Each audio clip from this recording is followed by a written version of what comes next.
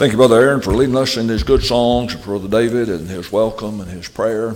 Just so good to be here. Such a joy. Really look forward to this for the last several weeks, for the opportunity to come and to be with the good church here at Midway. Some folks at Double Springs think I'm in Walker County. And there's a Midway down there below Jasper, and they think that's where I'm at. So I guess I could just take off and they wouldn't know. But it's so good to be with you today. Thank you for the way you've joined in with Aaron and leading us in these songs, and Cecil led us in these songs, and singing. It's been just wonderful this morning. Our lesson for this hour, I said kind of in three words. The first lesson to kind of deal with appreciation for the Word of God. This lesson, realization, to make us realize maybe just a little bit better, why we're here and where we're going and how long we're going to be here. And then the next hour will be more toward examination as we kind of take a look within. As we travel down life's road, we just sung the song Paradise Valley that says, as I travel through life with its trouble and strife. There's a song that we've sung, you probably don't remember the first time you ever heard it. Jesus, hold my hand. You remember that song, as I travel through this pilgrim land? There's an old song, it's very slow, and it's entitled, I'm a stranger, I'm a pilgrim. There's another song, and it's slow too, and I like old slow songs sometimes. And that song is, What Shall I Leave Behind? And all these songs imply that we are traveling through this world. Genesis 23, verse 4, Abraham was burying his sweet wife Sarah, and he said, I am a stranger and I am a pilgrim. Someone once said that life is kind of like a roll of toilet paper. The faster it rolls, the closer you get to the end. And I think that's true. I'll be 66 in 2 months in March. And it seems like I'm having 2 birthdays a year now. In Genesis 29 and verse 20, Jacob had worked 7 years for Rachel. And the Bible says, he said it seemed like a few days. And oh, how quickly it seems that the years are passing. I remember when I was a boy in Lauderdale County chopping cotton. Some of you probably had a hoe handle in your hand before in a cotton field. I married a girl from Missouri, and I'm telling you, I heard about people. I heard my dad tell about hitchhiking from Waterloo, Alabama to Caruthersville, Missouri to pick cotton, age 13. His dad had gotten killed when he was 6 years old, my granddaddy, and that 13-year-old boy going to Missouri. Now, those are long roads out there. Waterloo, we didn't have them roads. You had a little bit of hope, you get to the short roads eventually. My dad, he used psychology. He never started off in the short rows. You chopped the long rows first, and you aimed and looked forward to the short rows. There was some motivation to that, of getting in the short rows. Well, I know my life is in the short rows now. And but back then, it seemed like a summer would last for 3 years. We would chop cotton usually to around the 4th of July. I've chopped cotton when you'd see a cotton bloom. I always thought we were doing that a little bit too long. Surely we could have quit a little bit sooner. But I'm telling you, we're traveling through this world at a quite rapid pace. Hebrews 12, verse 10 said, in verse 11, that we had our fathers a few days. I lost my father. In fact, it was 7 years ago, last week, of a heart attack. And I realized even more how brief my time was with my father.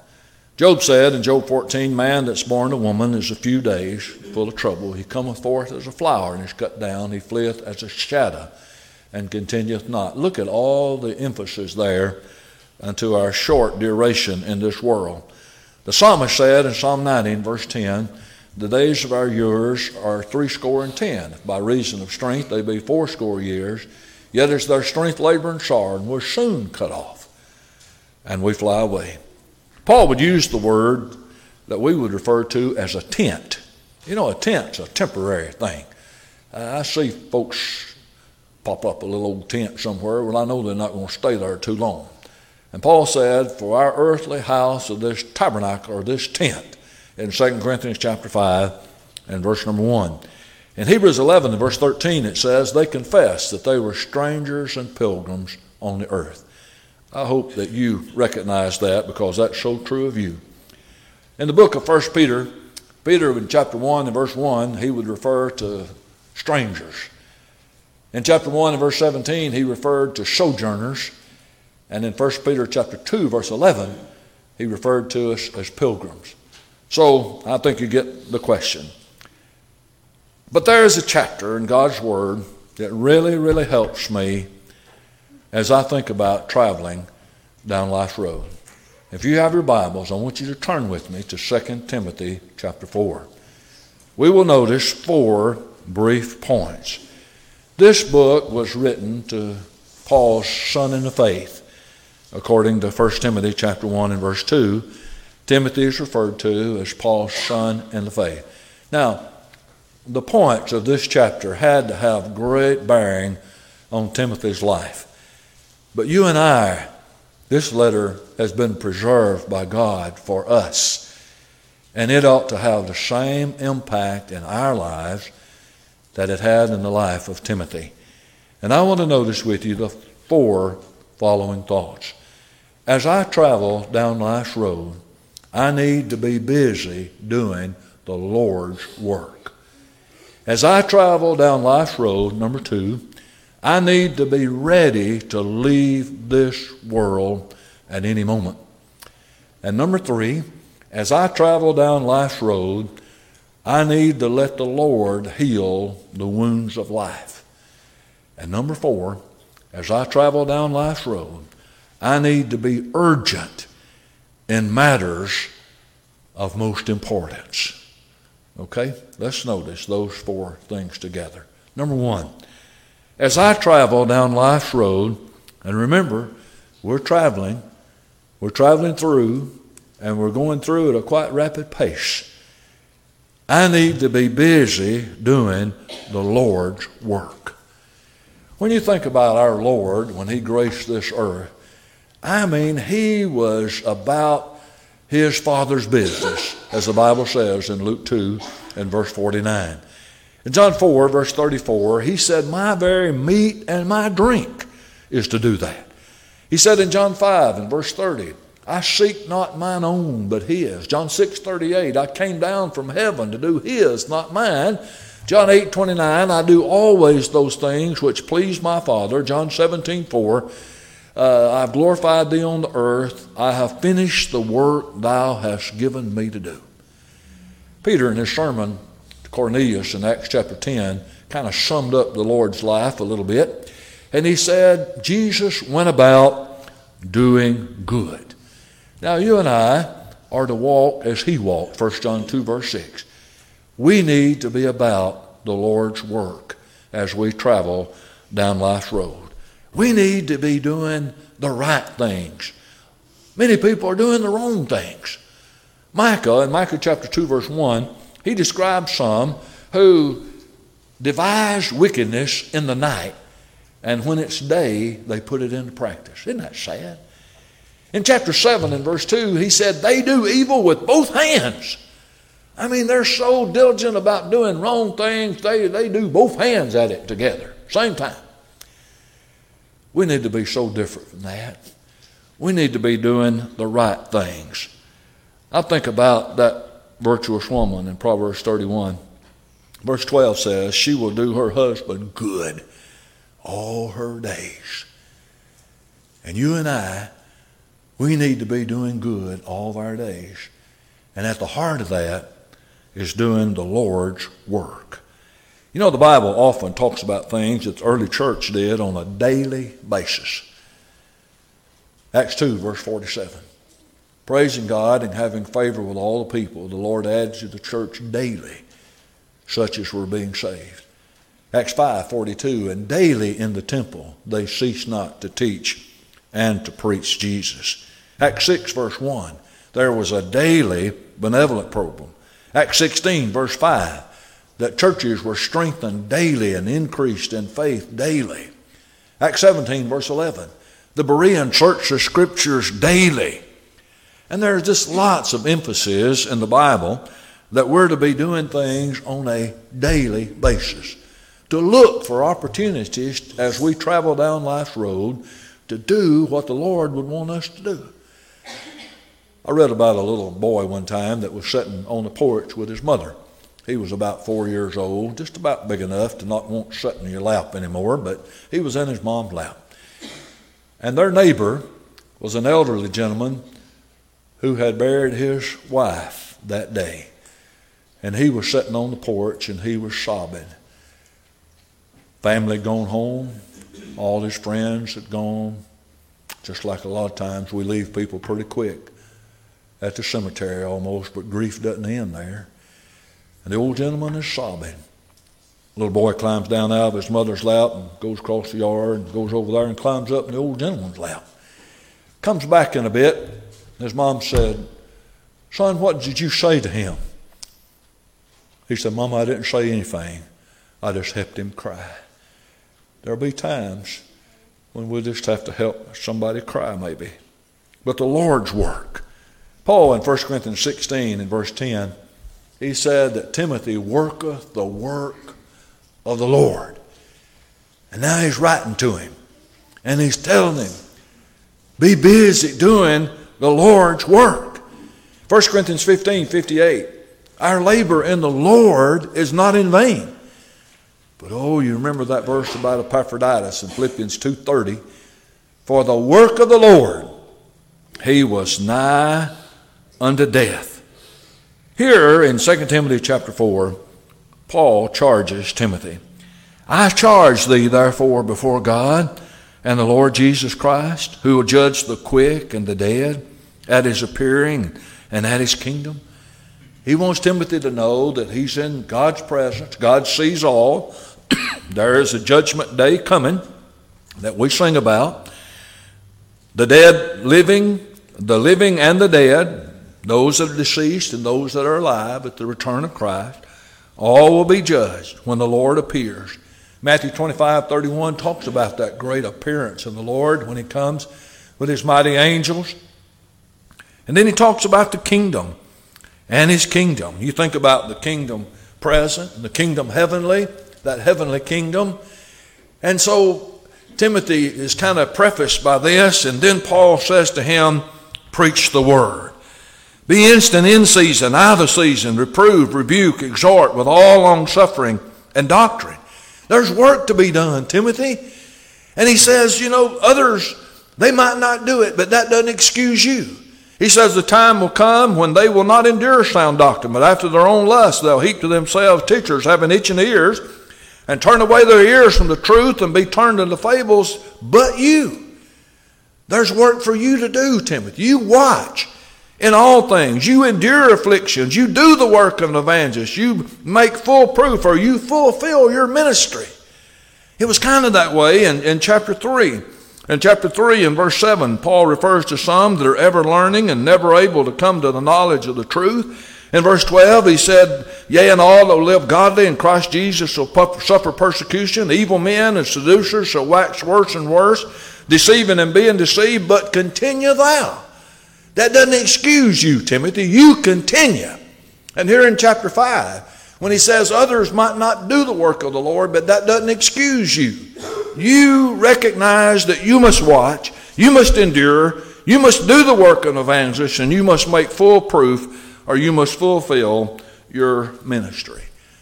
Now let's think about you and think about me. Matthew chapter 20, the kingdom is likened unto a vineyard of workers. We are in the Lord's kingdom to work. Not just with intentions and plans, but action. Work. Be busy for the Lord. Mark 14 and verse 8. You remember Jesus commended this lady and said of her that she had done what she could. Acts 3 verse 6. You remember Peter and John. Peter speaking says, silver and gold, we don't have that. But such as I have, he said, give I unto you. What a beautiful spirit. In Romans chapter 1, verse 15, Paul said, as much as in me is. And that's got to be your attitude and my attitude. What we can, what we have, with all that's within us. Don't run from the Lord's work like Jonah did. Don't make excuses like Moses did. But be like Isaiah when he said, here am I, send me. You remember the parable of the talents in Matthew 25? That parable teaches us that we're going to give an account to the Lord, not just for what we do, but for what we could be doing. Is there a big difference between what I'm doing and what I could be doing? Let's be busy doing the Lord's work. An old farmer said one time, you know, when I get up in the morning, I don't have to look for something to do. He said, it's just all around me. And there's so much to be done. There's so much good to be done. Just little things sometimes that often are not being done that we can do. It's been said, and so true, there are 6 steps to sowing. Cleghorns especially know how I love to garden. I'm probably the only man in Double Springs that puts out 350 tomato plants, and plants 30 rows of sweet corn, and 5 or 6 rows of okra, and 300 squash hills, and 300 cucumber hills. And but I love to do that. But there are 6 steps to sowing. Plow in hope, sow in faith, and work in diligence. Guard in vigilance, wait in patience, and reap in joy. We like that last step, reaping in joy. Man, the first tomato sandwiches and ambrosia or bodacious or incredible corn on the cob, that's the reaping part. But there's some other steps. You can't have the reaping part without the other steps. And in our work for the Lord, we got to plow in hope and sow in faith. And then we got to be willing to work with diligence and guard against the devil in vigilance. We have to wait. We're waiting for the Lord's return. We wait patiently for people to obey the gospel, for people to come home, for our prayers to be answered. But all that reaping is going to be good one of these days. Let me encourage you, to the elders of this good church, be available. Let them know that you are available to do good. I don't know if any of you would, probably some of you would though, would know Brother Harvey Starling. Harvey Starling's a missionary, been in Romania a lot of his work. Still living, still preaching in his upper 80s, I think. But Brother Starling, if you ever heard him preach, I never heard him preach, except when he went down the aisle, he'd always say this: let's do all the good we can, to as many as we can, as often as we can, for as long as we can, and not do any harm to anyone. Let's do good. Let's do what we can. Let's do our best. Let's do what Jesus commands. Churches will be happier when they're working. They're like a beehive. I've had bees for more than 30 years, and I love to fool with honeybees, and I've kind of gotten disheartened. In fact, I've just about given all of my equipment and stuff away. I just kind of got disgusted because I couldn't keep them alive. But for more than 30 years, I've had bees. Bees love to work. And you don't get stung nearly as bad when you go in bees on a beautiful sunny day when they're working. Go in on a cloudy day, kind of like today or something, and you're going to get stung to death almost. But I was growing up chopping cotton, logging with mules in the logwoods with my dad. My dad one time, he said, "Lance, I just saw a sign at the sawmill." He thought it was interesting. I thought it was interesting too, and I'm going to tell you about it. He said, at the sawmill today, there was a big sign out in front of that mill. I said, "Well, Dad, what did the sign say?" He said, "The sign said, if you ain't got nothing to do but nothing, don't do it here." Well, you think about in the Lord's church, there's so much to be done. Lou Holtz said one time that he never saw a man drown in sweat. Think about that. The song, A Beautiful Life. You remember the first words of that song? Each day I'll do a golden deed. The old song, Lord, Send Me, that talks about there's much to do. There's work on every hand. We've sung the song, To the Work. Or the song, There's Room in the Kingdom for Workers. Or the song, The Longer I Serve Him, the sweeter He grows. Let's be busy doing the Lord's work. Number 2, let's be ready to leave this world. Look what he says in verse 6 through 8. I'm now ready to be offered. The time of my departure is at hand. I fought a good fight. I've finished my course, and I've kept the faith. Henceforth there's laid up for me a crown of righteousness, which the Lord the righteous judge shall give me at that day, and not to me only, but to all those who've loved his appearing. Let's be ready to leave this world. I'm telling you, the hands on the clock can be stopped at any time. We know some of us, they must be stopped soon. But for any of you friends, they could be stopped at any time. We must die sometime. We could die anytime. It behooves us to be ready at all times. And Paul tells Timothy, actually here, you be ready to leave this world as you travel down life's road. Isaac said, I know not the day of my death, Genesis 27 and verse 2. James echoed the words of Proverbs 27 and verse 1, that we boast not, because we know not what will be on the morrow. In Job 24 and verse 22, no man is sure of life. Paul said in Acts 21:13, I am ready to die. Let's be ready at all times. You know, if you're ready to die, you're in the Lord. Nobody that's outside of the Lord's ready to die. Blessed are the dead that die in the Lord. Revelation 14, verse 13. If you're ready to die, then you die in faith. Hebrews 11, verse 13. These all died in faith. If you're ready to die, you die righteous. Numbers 23, verse 10. Let me die the death of the righteous. If you're ready to die, the Lord is with you. Psalm 23, verse 4. I'll fear no evil, though I walk through the valley of the shadow of death, for the Lord is with me. But not only to be ready to leave this world through death, but you think about when the Lord comes back. And everybody that graces this earth will leave on the same day. And we must be ready for that. Matthew 24, verse 42 and 44, Jesus simply said, be ye ready, for in such an hour that you think not, the Son of Man doth come. Friend, we have a God to glorify, a Savior to imitate, a soul to save, a body to mortify, virtue to acquire, heaven to seek, eternity on which to ponder, temptation to resist, the world to guard against, and perhaps death or the Lord's return.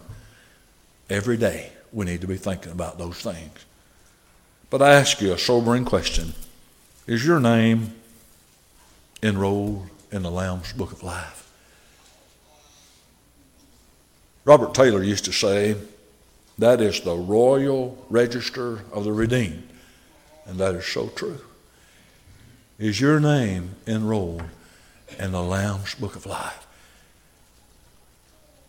The people of the Lord, Hebrews 12, verse 23. The pure in heart, Revelation 21, verse 27. Those that are persistent in labors for the Lord, Philippians 4, verse 3. Those that persevere unto the end, Revelation 3, verse 5.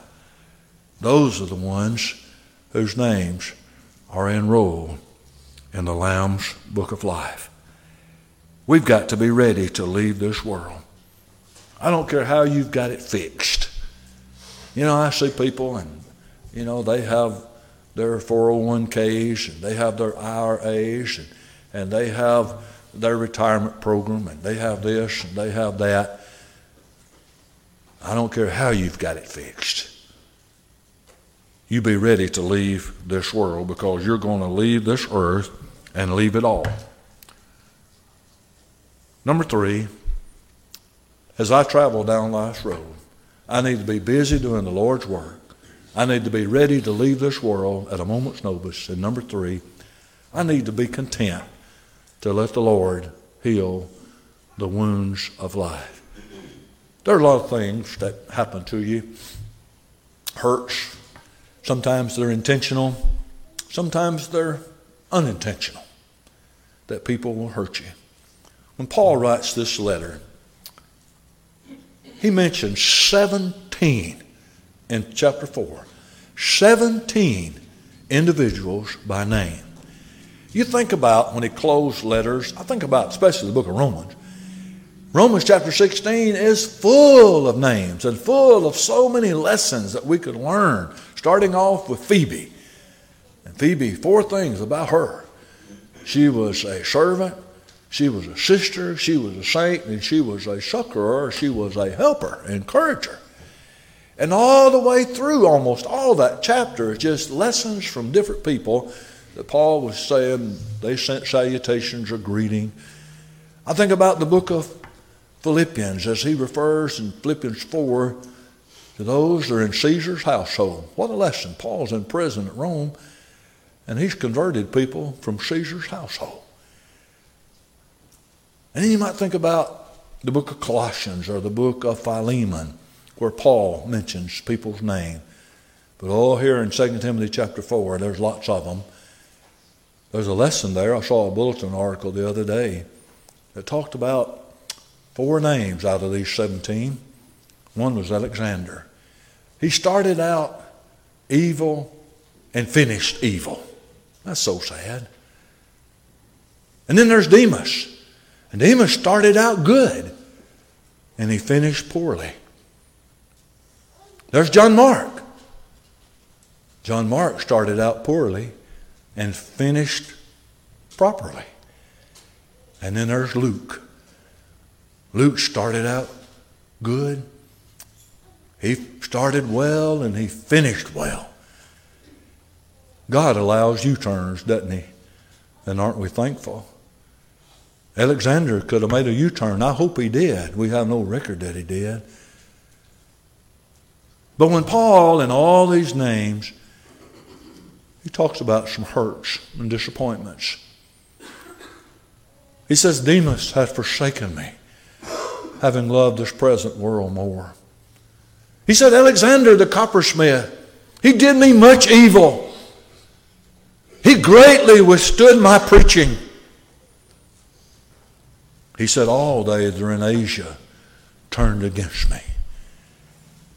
But look what he said then in verses 17 and 18. But the Lord stood with me, and the Lord strengthened me, and the Lord will deliver me. Friend, people are going to hurt you. Like I said, sometimes intentionally. Maybe most of the time unintentionally. What are we going to do with the wounds of life? Friend, we must strive to love all people, love our enemies, pray for those who despitefully use us and persecute us. We must be anxious to forgive. We must be kind. We must practice the golden rule. And we must lay burdens down at the Lord's feet. Cast thy burden upon the Lord, and he shall sustain thee. Psalm 55, verse 22. Here Paul, as he traveled down life's road, was content to let the Lord heal the wounds of life. I don't have the right or the wisdom to take vengeance into my own hands. Oh, there's times when you're tempted to do that, aren't they? Romans chapter 12, render to no man evil for evil. Vengeance for vengeance God will take care of that, Paul said in Romans chapter 12. As we travel down life's road, let's let the Lord heal the wounds of life. Let's be people of prayer. Let's lean on God. Let's know that He'll help us, that He'll be there with us, and He will sustain us. But number 4, not only as we travel down life's road, are we to be busy doing the Lord's work, ready to leave this world on a moment's notice, content to let the Lord heal the wounds of life. But let's be urgent in areas of most importance and priorities. Notice, if you will, verse 9. Paul says to Timothy, do thy diligence to come shortly to me. Verse 13, the cloak that I left at Troas with Carpus, when you come, you bring it, and the books, and especially the parchments. And look at verse 21. Do thy diligence, Timothy, to come before winter. You know, there's some things that you just got to be urgent about getting done. These little ones, and there's so many of them here this morning, so thankful for them. I love to hear the cry of a baby in the assembly. They'll grow up so quickly. You can't say, well, I'll wait a few years. We'll get interested in the Lord's Word. I'll start taking them to Bible school in a few years. Got to be urgent. My daddy, as I said a while ago, he may have owned 100 mules in his life. I don't know. Jill's used to have 4 mules. There's nothing like a mule. I always said a mule ought to be our national emblem instead of a bald eagle. I really found that out. I've still got a picture on my phone of a bald eagle sitting on the back of a dead dog on the side of the road. So I've lost a little bit of my respect for the bald eagle, and I'm telling you, mules what made this country when you think about it. But my daddy, I promise you, he didn't buy 3 or 4 year old mules that were unbroken. You don't wait that long about breaking a mule and training a mule. You wait that long, and it's probably not going to happen. I was preaching in a meeting over here at Hatton a few years ago. It was in April. Boy, it was raining about every day. Some of those farmers were really getting nervous. They said, if we don't get our corn planted by the last day of April, the banks won't finance our loan. There's something urgent at times that needs to be done and needs to be done now. Think about working with concrete. Man, you got to work. Get it the way you want it, because it won't wait on you. The devil deceives us, gets us to delay our decision, to thinking we got plenty of time. There are some things, friends, that are urgent because the devil is at work. 100 years from this morning, there might be, there was a guy died the other day, he was 112 that you heard about. The oldest World War II vet, 112. So I say there won't be any of us here 100 years from now, but there might be some of these very little ones. But what will matter 100 years from this morning? I promise you, it won't matter what kind of car you drove. Won't matter what kind of house you live in. It won't matter what your bank account status was. Won't matter where you went on vacation. It won't matter what you had to eat today. I assume we got a good lunch, and I'm kind of getting ready for it. It won't matter. It won't matter bologna sandwich, potted meat sandwich, T-bone steak. But there are some things that will matter 100 years from right now. It'll matter whether we've obeyed the gospel or not. It'll matter whether we've been restored to our Lord or not, if we've strayed from Him. It'll matter whether we've trained our children or not. It'll matter whether we've lived like Jesus or not. It'll matter whether we've worked for the Lord, or whether we've sought the lost, or whether we've spoken words of kindness, or whether we've righted our wrongs. Jesus said, I must work the works of Him who sent me while it is day. The night comes when no man can work. We're traveling. We're traveling through. We're strangers. We're pilgrims. We're sojourners. None of us has a lease on tomorrow. I go to my mother's. She'll be 90 years old this year if she lives till November. I go to her usually on Fridays. I was there the day before yesterday. I had 4 places to go for her, to help her.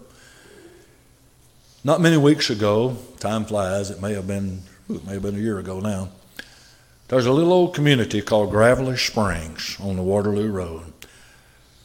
Going into that curve, a 16-year-old girl had lost control of her car and hit head-on with a garbage truck before I got there. She lost her life immediately. None of us has a lease on tomorrow. You may live to be 100, and if you want to, I hope you do. But friend, you might not be here tomorrow. Before this week is over, your funeral could have been had, and you could be in the Hadean realm. I preach a sermon sometimes entitled, I Died Last Night. And if you had died last night, what would it be like right now? We're traveling down life's road, and as we travel, I trust that all of us will be busy doing the Lord's work. Let's ever be ready to leave this world. You just stay ready, and that's all that matters. It don't matter then. You go to a better place. But don't be caught unready. Let's let the Lord heal the wounds of life. I'm telling you, it's the best way to live. Just let Him take care of that.